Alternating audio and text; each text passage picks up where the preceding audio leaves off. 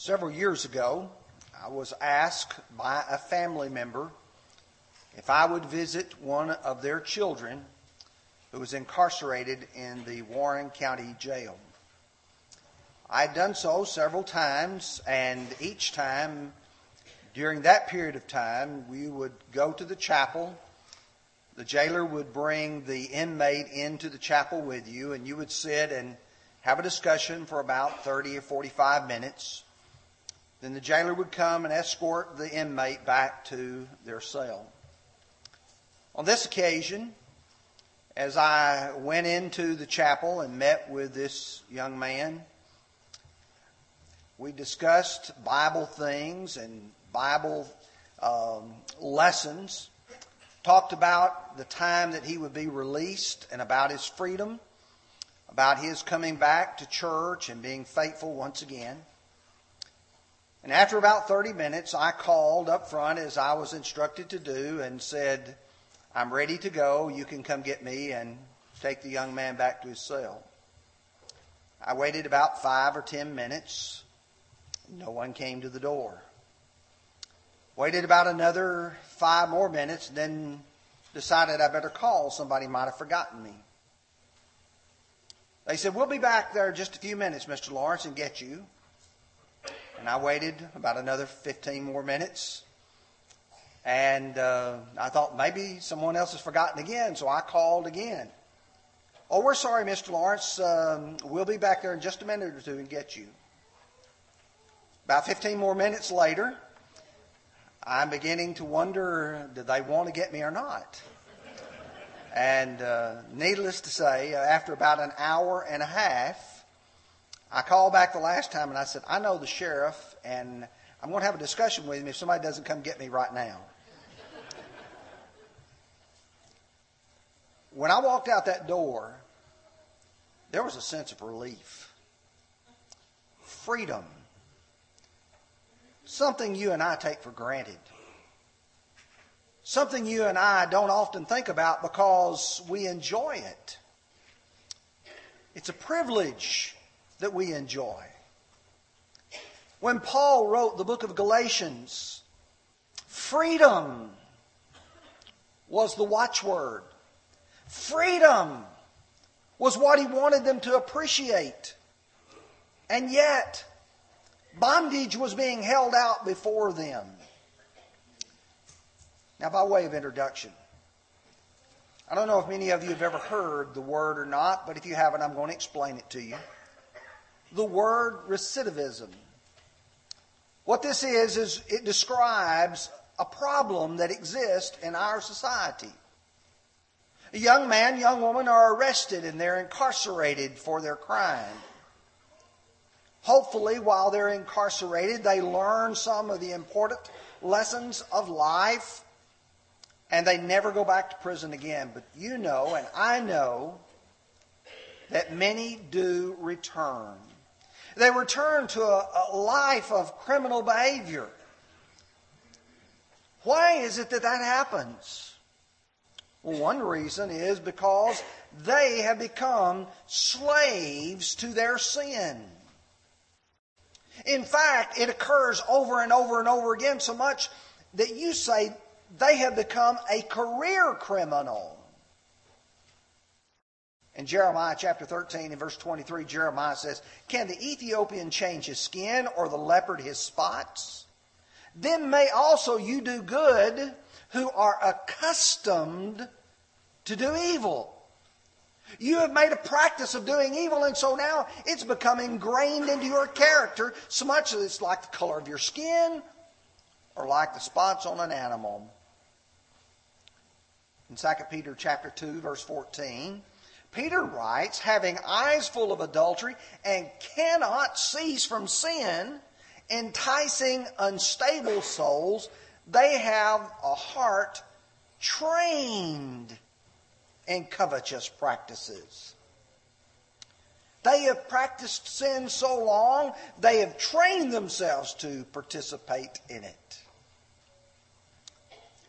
And some people actually become comfortable in their bondage. That is, it becomes such a custom to them that they want that. several times over the past several years, there have been people come to the building here and say, I've just been released from prison. Some of them will say something to this effect: I don't really know how to adjust to life on the outside. In Luke 5, verses 37 through 39, Jesus uses a parable. No one puts new wine into old wineskins, or else the new wine will burst the wineskins and be spilled, and the wineskins will be ruined. But new wine must be put into new wineskins, and both are preserved. Now listen carefully. And no one, having drunk the old wine, immediately desires the new, for he says the old is better. Whatever he's become accustomed to, that's what he appreciates. That's what he wants. Some people are accustomed to the bondage of sin. They've become accustomed to serving that life. And what is all the more bad is when someone talks you into that. Here you are, you're out here, you're free, you're capable of doing something good, and someone talks you into doing evil and into the bondage which it brings. We're going to study Galatians chapter 5 for the next few minutes. We're going to look at three things. We're going to look at freedom in Christ from verse 1. We're going to look at fallen from grace in verses 2 through 6. And then we're going to look at the fleshly desires. Let's begin first of all. Look with me at verse 1 and what Paul writes. Stand fast, therefore, in the liberty by which Christ has made us free, and do not be entangled again with a yoke of bondage. Now, Paul is going to build upon the idea of freedom from chapter 4. Do you remember when we ended our last lesson last week and we were studying about the children of the free woman and there being free people? Stand fast here is an imperative. That means it's a command. And in the form, it means it's a command you keep on obeying. It's not something that you stand strong when something comes at you. This is, you keep on standing strong. In Philippians chapter 4, verse 1, therefore, my beloved and longed for brethren, my joy and my crown, stand fast in the Lord. 1 Corinthians 16:13, watch, stand fast in the faith, be brave, be strong. And 2 Thessalonians 2:15, therefore, brethren, stand fast and hold the traditions which you were taught, whether by word or by our epistle. What is he asking them to do? No, what is he commanding them to do? Stand strong. When freedom is at stake, you don't give up easily. You don't give in to the temptations. You stand strong. He speaks of the liberty or the freedom in Christ. What is this freedom that he offers? What does it mean to say that we are at liberty? We've addressed this some in other venues and other times. John 8, verse 32, Jesus addressed it plainly when he said, and you shall know the truth, and the truth shall make you free. And they answered him, we are Abraham's descendants, and we have never been in bondage to anyone. How can you say you will be made free? Now here's the answer. Jesus answered them, most assuredly, I say to you, whoever commits sin is a slave of sin. And the slave does not abide in the house forever, but the Son abides forever. Therefore, if the Son makes you free, you are free indeed. Freedom from sin. Freedom from the bondage of having to carry around those burdens, if you will. Jesus is able to, as we sing in the song, burdens are lifted at Calvary. He's able to take that burden of sin off of our back and make that debt not there anymore. In Luke chapter 4, verse 18, which is a citation of Isaiah 61, verse 1, what about the mission of Christ? What was he seeking to do? The Spirit of the Lord is upon me because he has anointed me to preach the gospel, the good news to the poor. He has sent me to heal the brokenhearted, to proclaim liberty to the captives and recovery of sight to the blind, to set at liberty those who are oppressed. Part of the good news is the fact that you're now free from sin if you're obedient to that wonderful gospel. When Paul wrote the book of Romans, he explained when and how all of this takes place. That book is so important because it reveals God's plan for man to be righteous. Therefore, we were buried with him through baptism into death. That just as Christ was raised from the dead by the glory of the Father, even we also should walk in newness of life. For if we have been united together in the likeness of his death, we shall certainly be in the likeness of his resurrection. Knowing this, that our old man was crucified with him, that the body of sin might be done away with. Now listen carefully, that we should no longer be slaves of sin.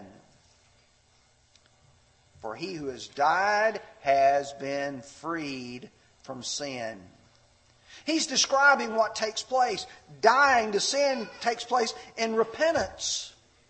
Baptism is when you bury that old man and then he's raised to walk in a new life.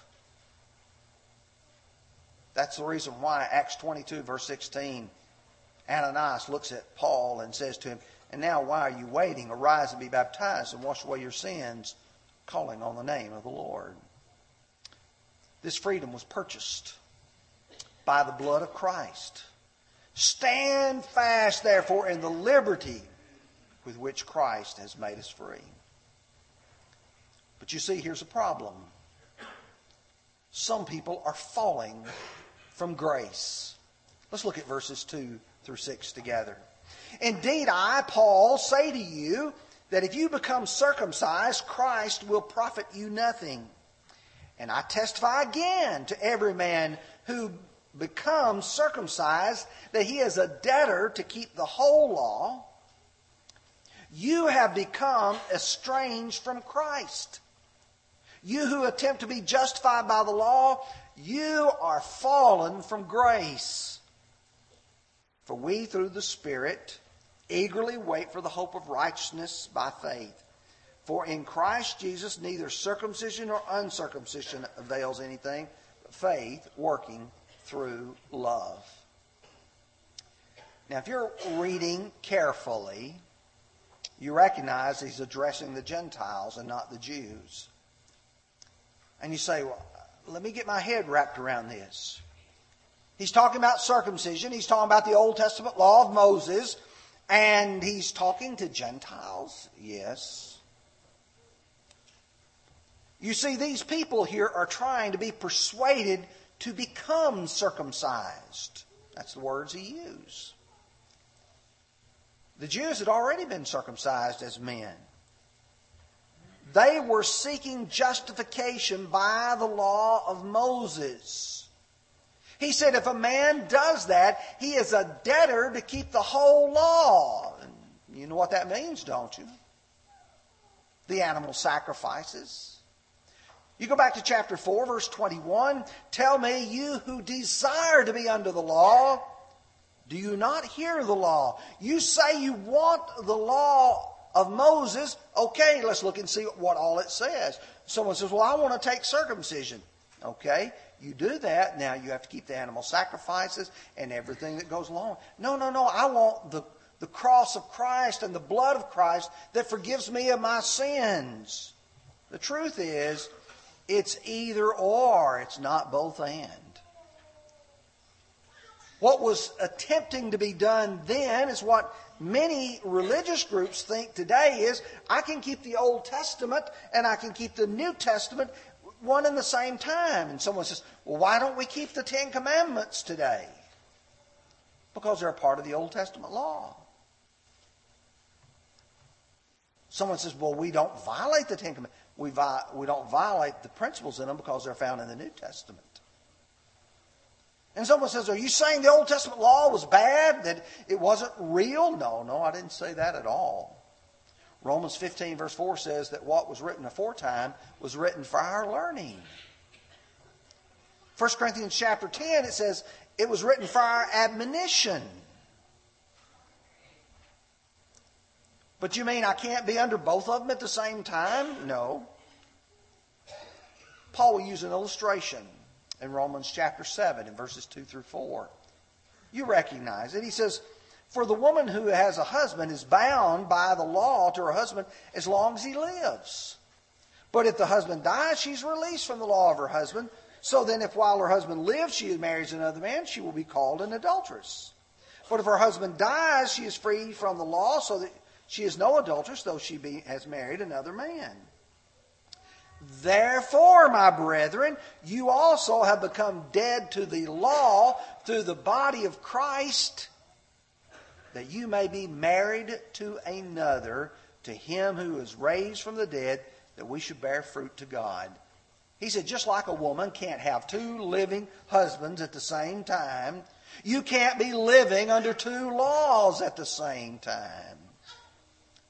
And yet, in Acts 15, men came down from Judea and taught the brethren, unless you're circumcised according to the custom of Moses, you cannot be saved. Verse 5, some of the sect of the Pharisees who believed rose up saying, it was necessary to circumcise them and to command them to keep the law of Moses. That's what they were saying about Gentiles. But see, the truth is, Jesus brought real, full, complete grace. You say, what do you mean by full and complete? You see, under the Old Testament law, there was grace. Noah found grace in the eyes of the Lord. But real, full grace came when Jesus Christ brought his blood.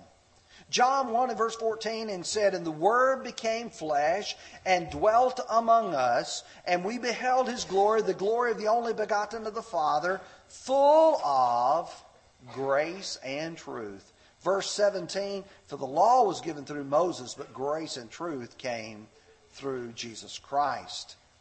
And in Romans 5, 1 and 2, he talks about, verse 2 particularly, therefore we have access by faith into this grace. Faith in Jesus Christ brings us this grace. This grace has appeared to all men, according to Titus 2, verse 11. This grace that Jesus brought not only provides for us the forgiveness of sins, but it provides instruction, teaching us that denying ungodliness and worldly lust, we should live soberly, righteously, and godly in this present world. Verse 14, who gave himself for us that he might redeem us from every lawless deed and purify for himself his own special people, zealous for good works. Though some try to deny it, you can fall from grace. The gospel that was brought is good news. It provides freedom from sin. But what happens if I decide I want to go back and be in bondage again? I want to get back into that prison, back into that jail. In Hebrews 12, verse 15, looking carefully lest anyone fall short of the grace of God, lest any root of bitterness springing up cause trouble, and by this many become defiled. You see, what can happen, bitterness can actually spring up in people, and they can start turning their back on the grace of God.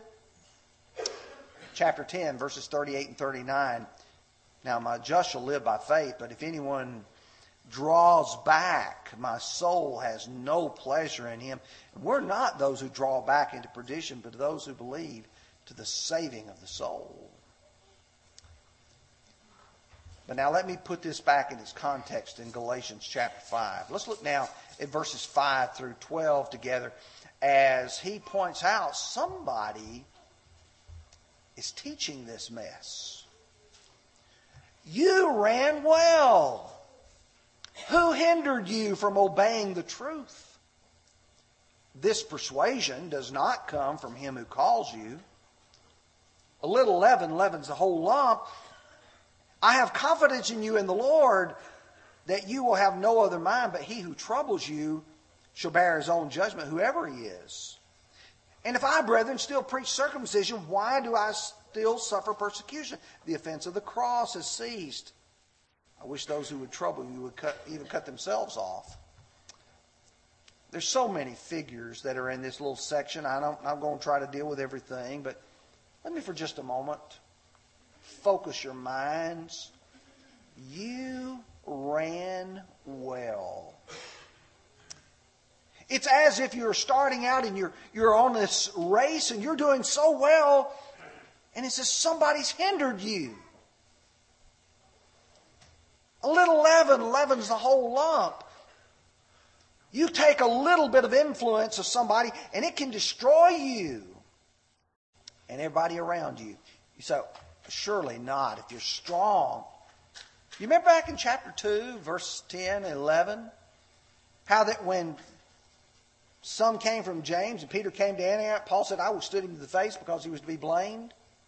For before certain came from James, he would eat with the Gentiles, but after they came, he withdrew and would not eat with them.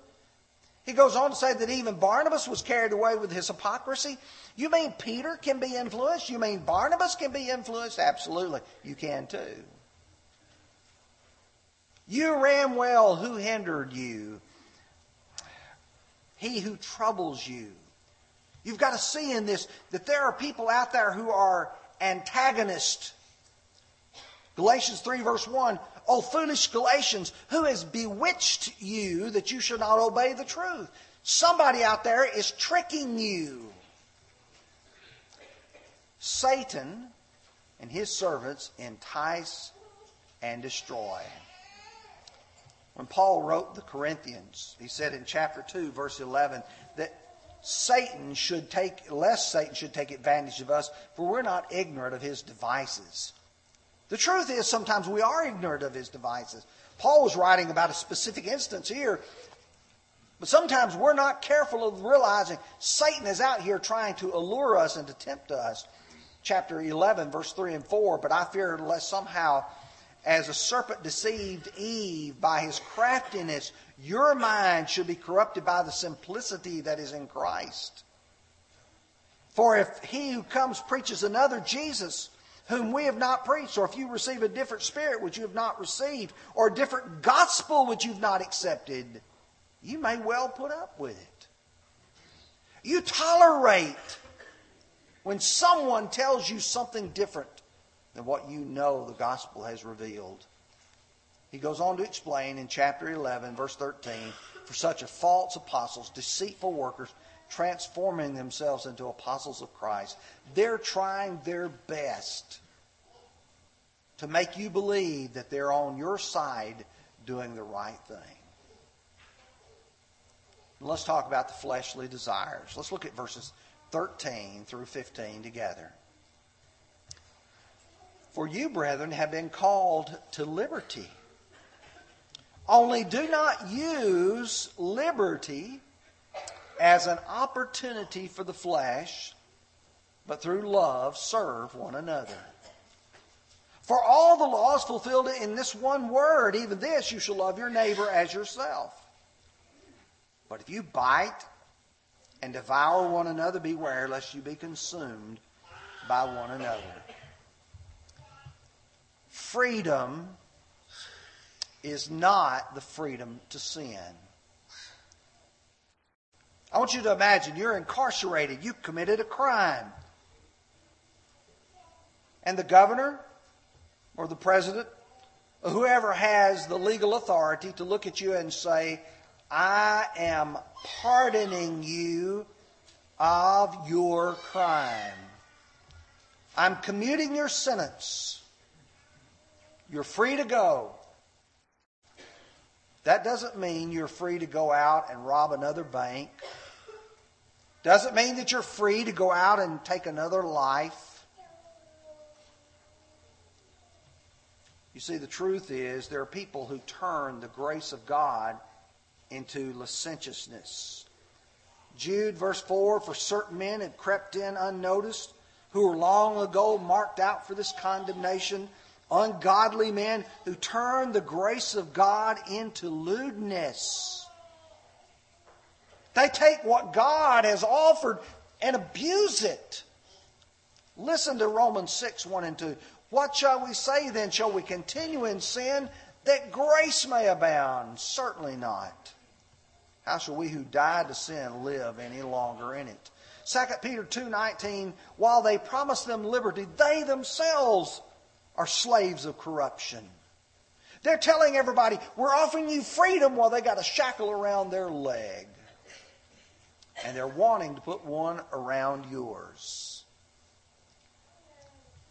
Freedom sees grace as an opportunity. Not as an opportunity to sin, but an opportunity to serve. I've been let free now. Thankfulness says, rather than going back to that putrid way of life, I'm now going to do something good with my life. Instead of stealing from others, I'm going to labor with my hands what is good, that I may help him who is in need. I'm going to change my life. Folks, that's really what the good news is all about. Jesus Christ came and brought freedom by His blood to free us from the bondage of sin, to live better lives. Too often freedom is seen as an occasion to do as one pleases, and that's not what the freedom of our country was about, and that's not what the freedom of the Bible is all about. Such an attitude leaves you vulnerable to those who appeal to the lust of the flesh, and they'll catch you every time. If you'll say, okay, I can do what I want to do, there are going to be people there who are going to say, okay, this is what you ought to want to do. The good news is you don't have to be lost. You don't have to be in bondage.